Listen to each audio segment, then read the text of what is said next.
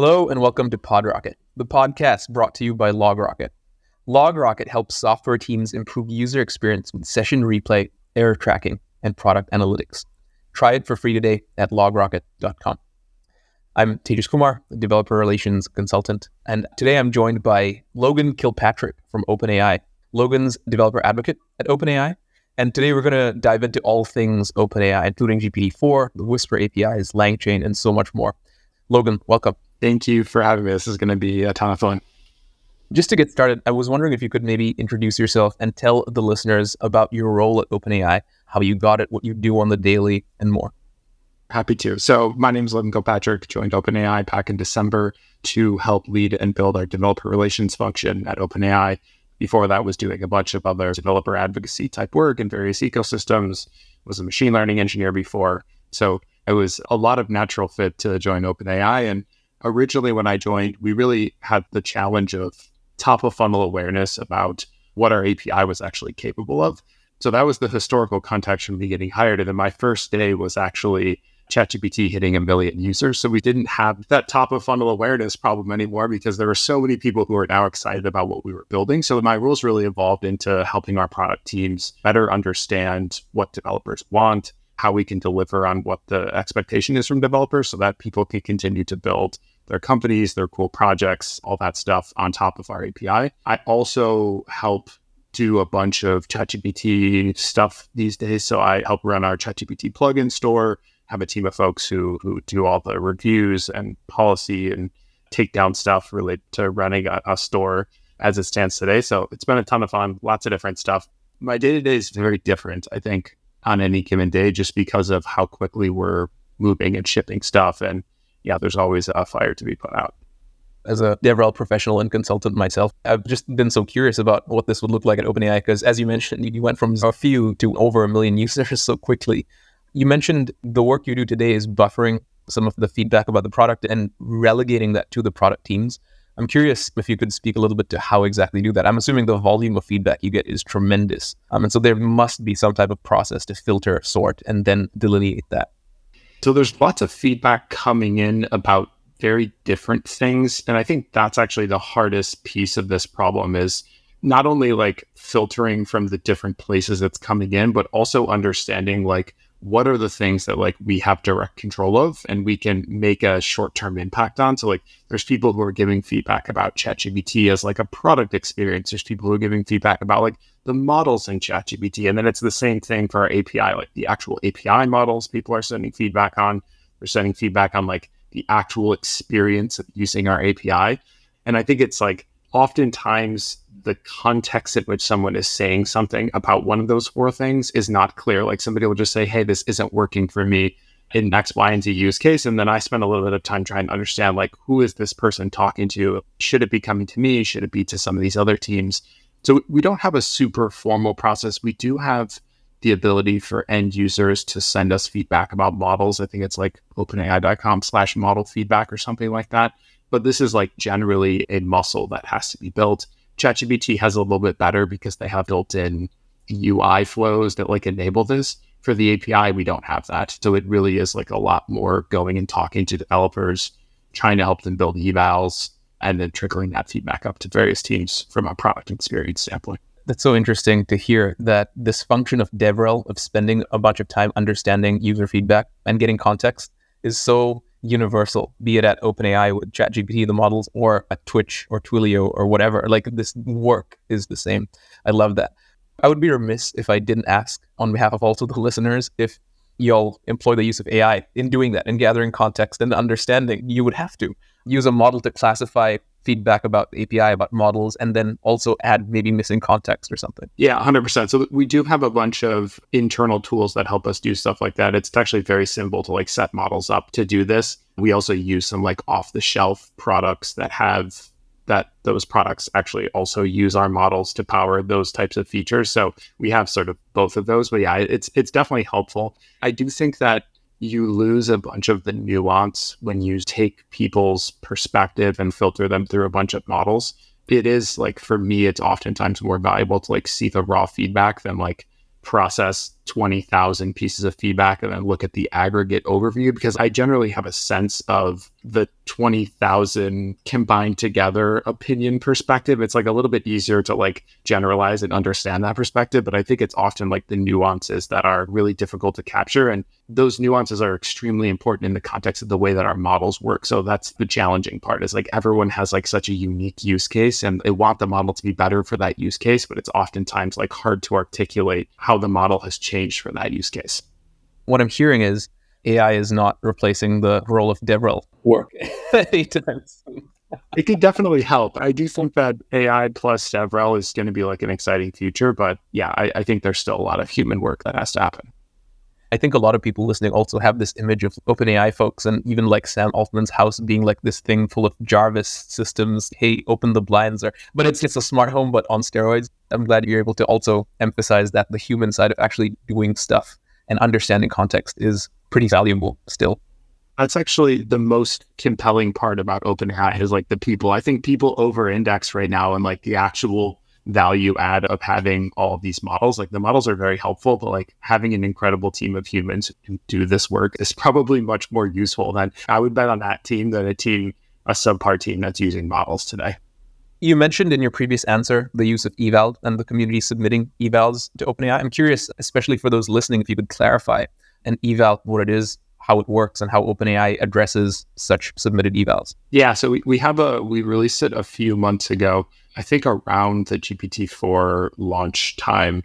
But essentially the general idea is we have this structured way of writing prompt completion pairs. So you can essentially say like, here's some given input, here's the output that I would expect. And then the model, it will try to generate an output based on the prompt inputs and then look at the delta between the provided output that you gave and the provided output that the model gave, and it'll score this. And essentially in the moment, you can run the eval and see like, what's the delta between what the model is outputting today and what you would actually want the model to output. There's a bunch of other types of evals that you can write, but essentially like encompassing all of these different use cases where I have a very specific output that I want the model to create, and being able to assess how good it is at actually creating that output on a consistent basis. And you can add like hundreds and hundreds of different examples. And this is super useful. So you can imagine you're an e-commerce shop and like you have a very specific way that you want the model to output responses to users in some specific format, including like specific information.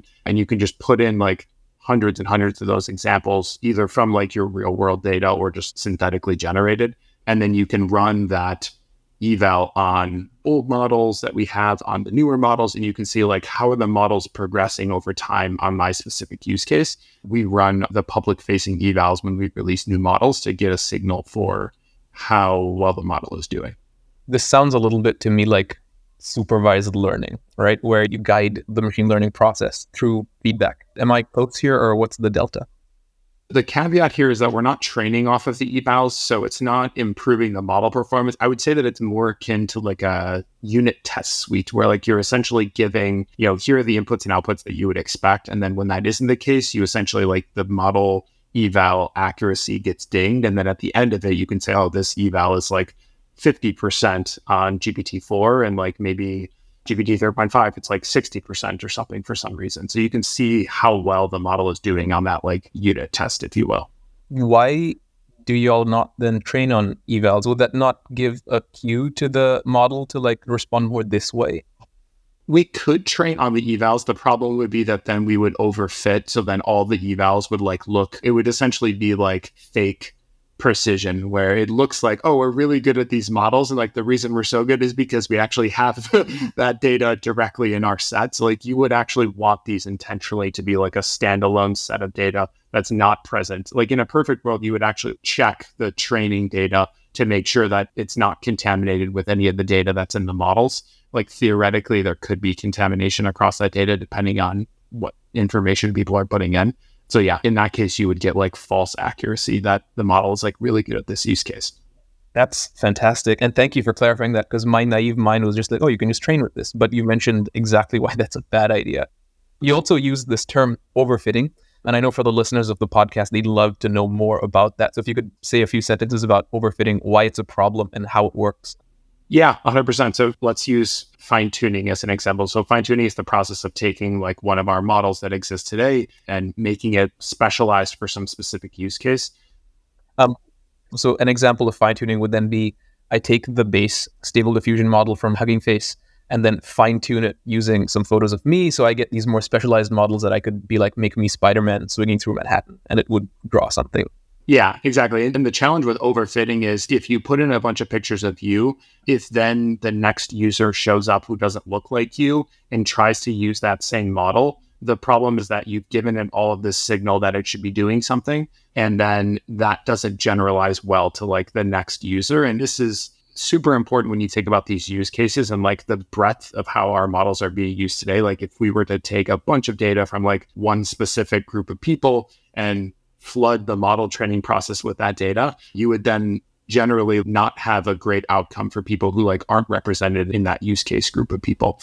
And that's, as a broad perspective comment, it's why like having data about different groups of people all around the world is so important, because you need to make sure that these groups are represented. And like if all of the training data is about people in the United States, for example, like the models are going to end up having this like very US centric worldview of how they should be doing things and how they should be interacting. And like you actually really want the model to have the context of like different people's perspectives all over the world so that it doesn't get pigeonholed into that mindset. So then I'm wondering if you're at liberty to speak to how training does work on the models, if it's not through evals or if it's not through things that can be overfit into one specific domain. How do you all train such that it is more inclusive and diverse across the world?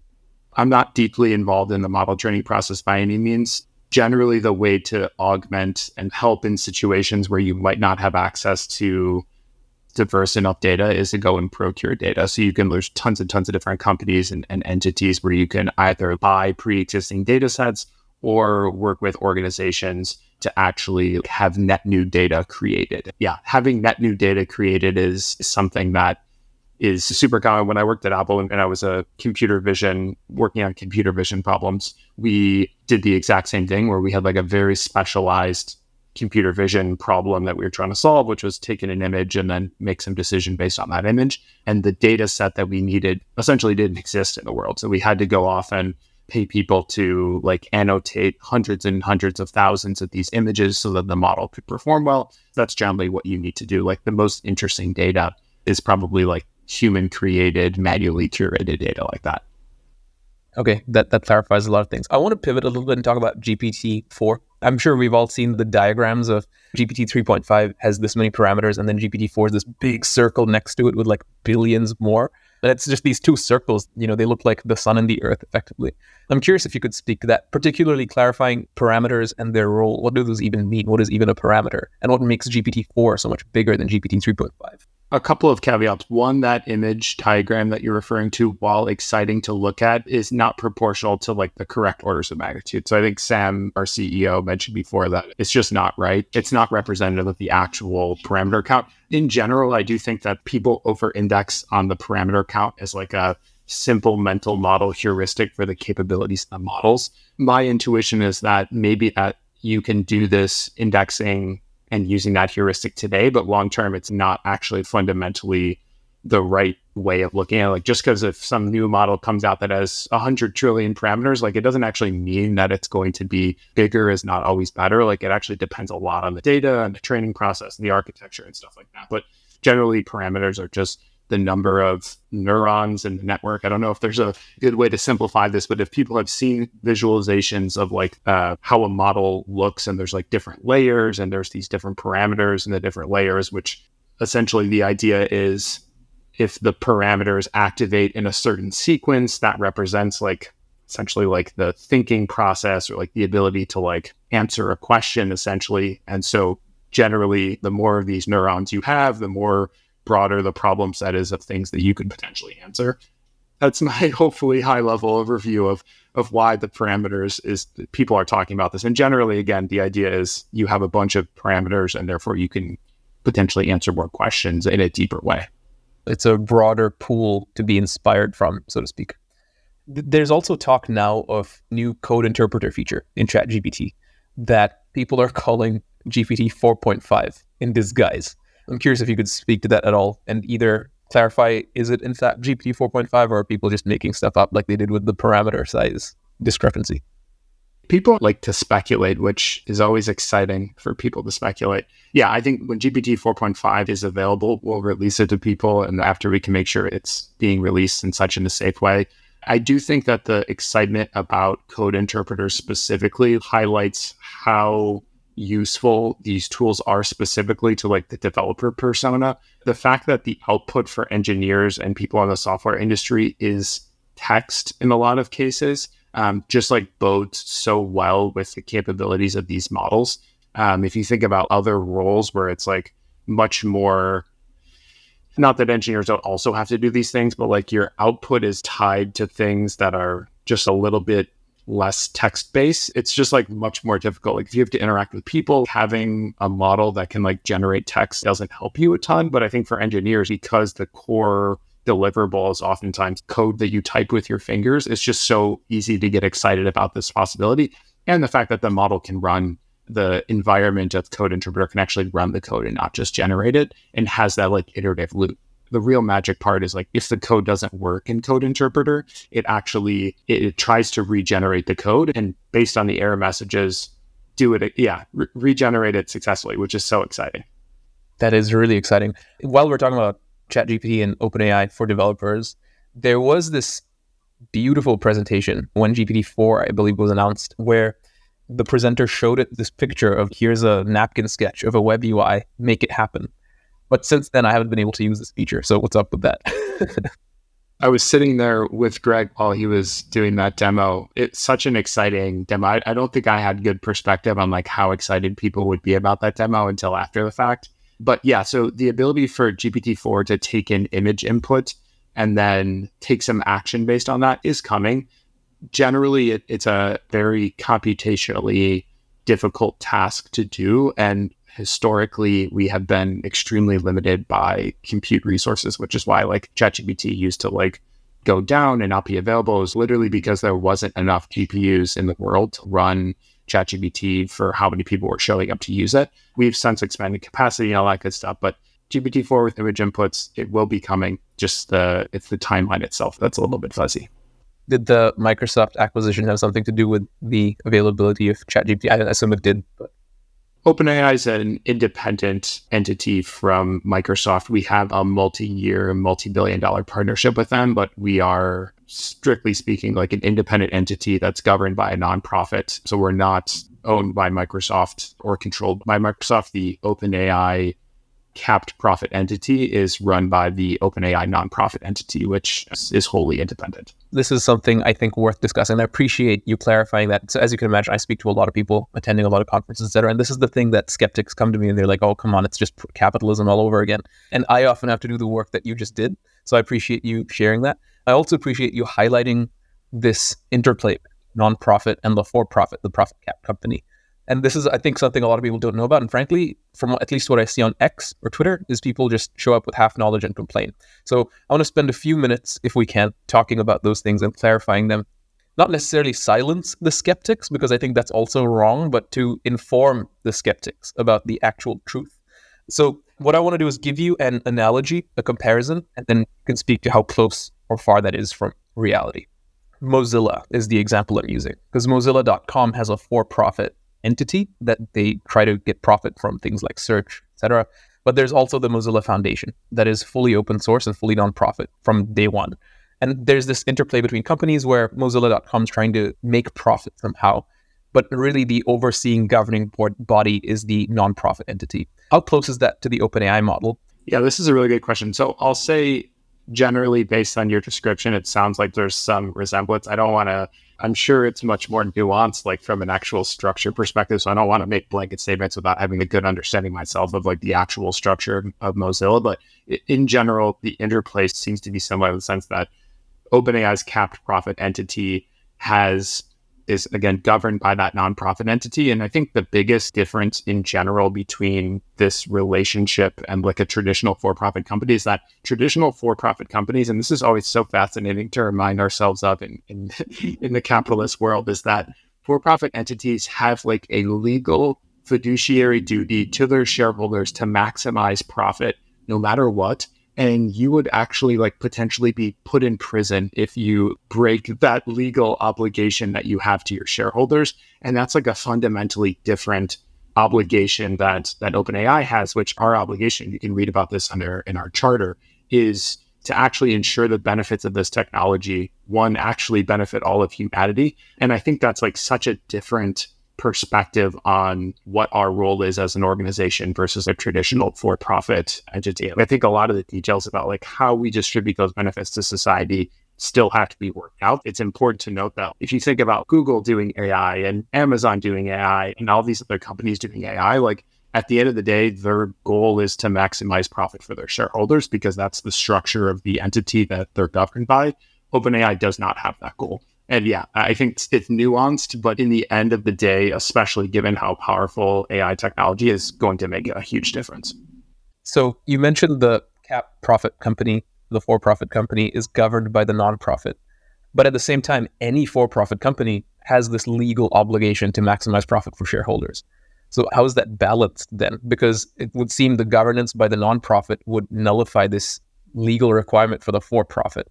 But the for-profit would still be bound by that because it's a for-profit company. So I'm not seeing how they fit together. It's unclear to me how much of the nuanced structure of this is public facing. I don't want to comment too deeply. My understanding of the structure is that because of the for-profit governance, we don't have that traditional obligation. Just to jump in here, I think you mean the non-profit governance, not the for-profit governance. Yeah, sorry. The non-profit governance is what mandates the very unique structure. And again, I don't know the specific details of like how that's worked in, but we definitely have some blog posts and things like that. So we'll see if we can link something. Sure. And we will put that in the show note captions. I think that's really important. I'm sure you have a front row seat to the skeptics, as do I. But like here is, oh my gosh, they're coming to take our jobs and take our lives. And this capitalism is going to rule the world. And it's going to be like Horizon Zero Dawn. We've talked about GPT-4. We talked about 4.5. We talked about the napkin sketch and the image recognition coming. Among developers, what I hear a lot is talk about the Whisper APIs. Everybody's talking about the Whisper APIs, which is probably a good indicator of success on your part as the DevRel person. But I'm curious if you could quickly walk us through the Whisper APIs and what that means for developers. Whisper is actually one of the models that we open sourced, I think back in maybe 2019, something like that. It's a speech-to-text model. So essentially you can put in an audio and it'll transcribe it into text. The feedback that we heard from developers was, hey, it's awesome that this is open source. It's great. We could use it. But it's actually really difficult. Like it takes a lot of work to spin up the correct resources to actually like use this in a production setting or for my hobby project. So we made it available in our APIs. And now developers can have a simple interface to just do speech-to-text. And we have both transcription and translation capabilities, which are extremely capable from what I've seen. Like you can really do a lot of stuff. And this is actually the capability that's powering, I believe we have the speech-to-text capability available today in our iOS app, and I don't use Android, but I'm also guessing it's available in the new Android app as well. And people have said that they think that the speech-to-text capability is so powerful that they just literally use the ChatGPT iOS app in some cases just for this transcription capability. I think for people who are non-native English speakers, as an example, like it just has a really good understanding of like some of the different ways that people speak, more so than some of like the out-of-the-box models. So that's been the coolest thing that I've seen. A bunch of like great threads on Twitter, people talking about this. And yeah, and the APIs allow people to like build this into their own stuff. Awesome. I can't wait for the YouTube content to show up of people comparing Google Translate, the Whisper Translate, etc., and see the real difference there. That sounds really exciting. I personally have not used it yet. After listening to you, I want to give it a go and see how it works, especially as I learn. So I live in Germany and I'm trying to learn German. And so this might help with that. Logan, I want to touch quickly on plugins and how they work. I understand they follow the OpenAPI spec. So if you could speak to that, but also the return from a plugin once a plugin responds. Can that be used in training data, or is that then also presenting the overfitting problem? Yeah, great question. The basic idea is that you can take an API that already exists or make a new API, define the structure of the way that API works using the OpenAPI file. So like the very interesting thing is if you think about this technology versus like the App Store, for example, on iOS, like in the iOS case, you actually have to send Apple like all of the code, like the entire package of code to be reviewed. In the context of the ChatGPT plugin ecosystem, you essentially host these files yourself. So you're sort of retaining the location. You control who has access to these, and they essentially just point to the server and point to the definition of the OpenAPI file, which is the structure of essentially what functionality your API has. So you can imagine, for example, if you have an API that tracks sports scores or something like that, you can also, which is super helpful and gives developers a ton of flexibility, you can have an API that has thousands and thousands of different endpoints, but you could only expose 3 or 4 of those through this specific OpenAPI file to ChatGPT if you only wanted to do like some very basic things. So you have a ton of flexibility.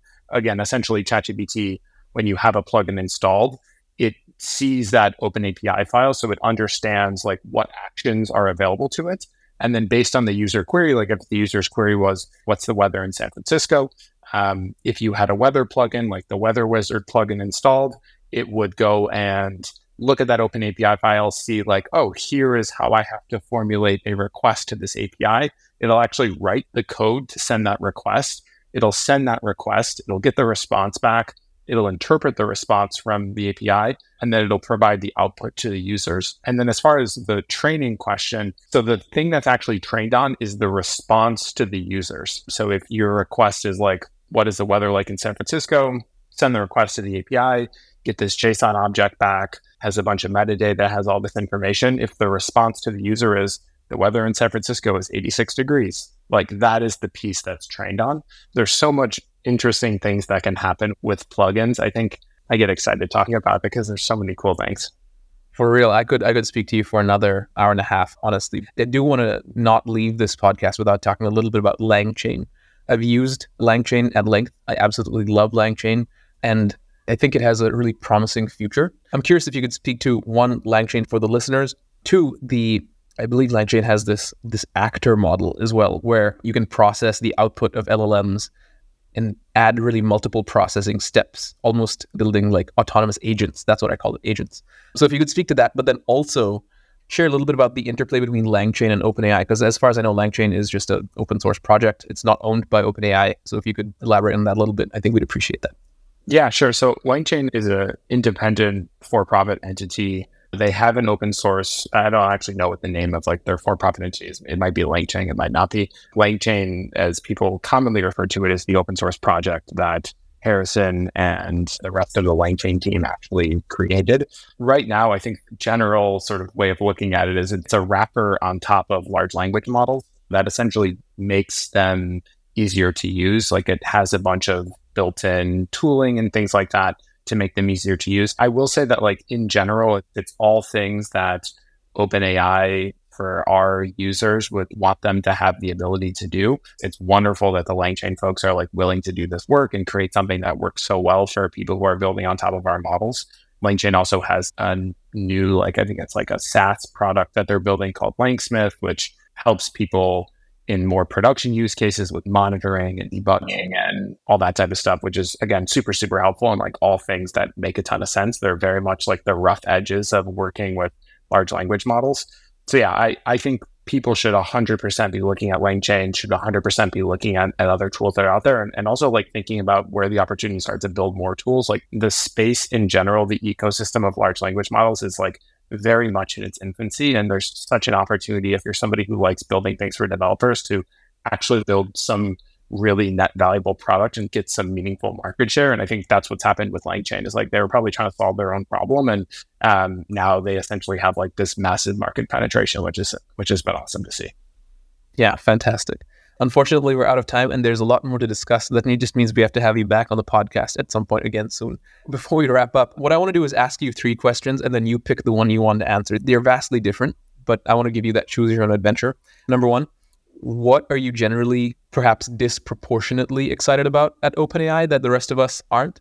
2, anything on the roadmap that's coming up that you can share? I guess that kind of ties into 1. Or 3, for anyone looking to penetrate the market and get into AI more so now than before, what advice would you give them? I've got hopefully an answer that will touch all 3 points, which is the thing that I'm most excited about is fine-tuning. I really think that fine-tuning is not only going to unlock so many use cases that were not possible before, but also give people what they've been looking for since day one with this technology, which is how can I build a differentiated business that solves my users' problems and I get continually better and I'm not stuck using the same things that my competitors are and have to differentiate through UX and some prompting layers and things like that. I really do think that fine-tuning is probably going to 10x the impact that GPT-4 and this AI technology has had so far. And I'm really excited that the way that OpenAI does fine-tuning is like so simple from an interface perspective and is also, we don't require that you give us we don't train on the data that you give us through our API, all that type of stuff, which just ends up being like great for developers. So yeah, it's going to be so crazy to see this impact. And I think we'll look back in 2 years and be like, wow, we were really excited before, but now people are way more excited because you have your own personalized model to solve all these very specific use cases using fine tuning. And it's going to be incredible. Now, of course, we'll have everything in the show note captions about how people can get started with that.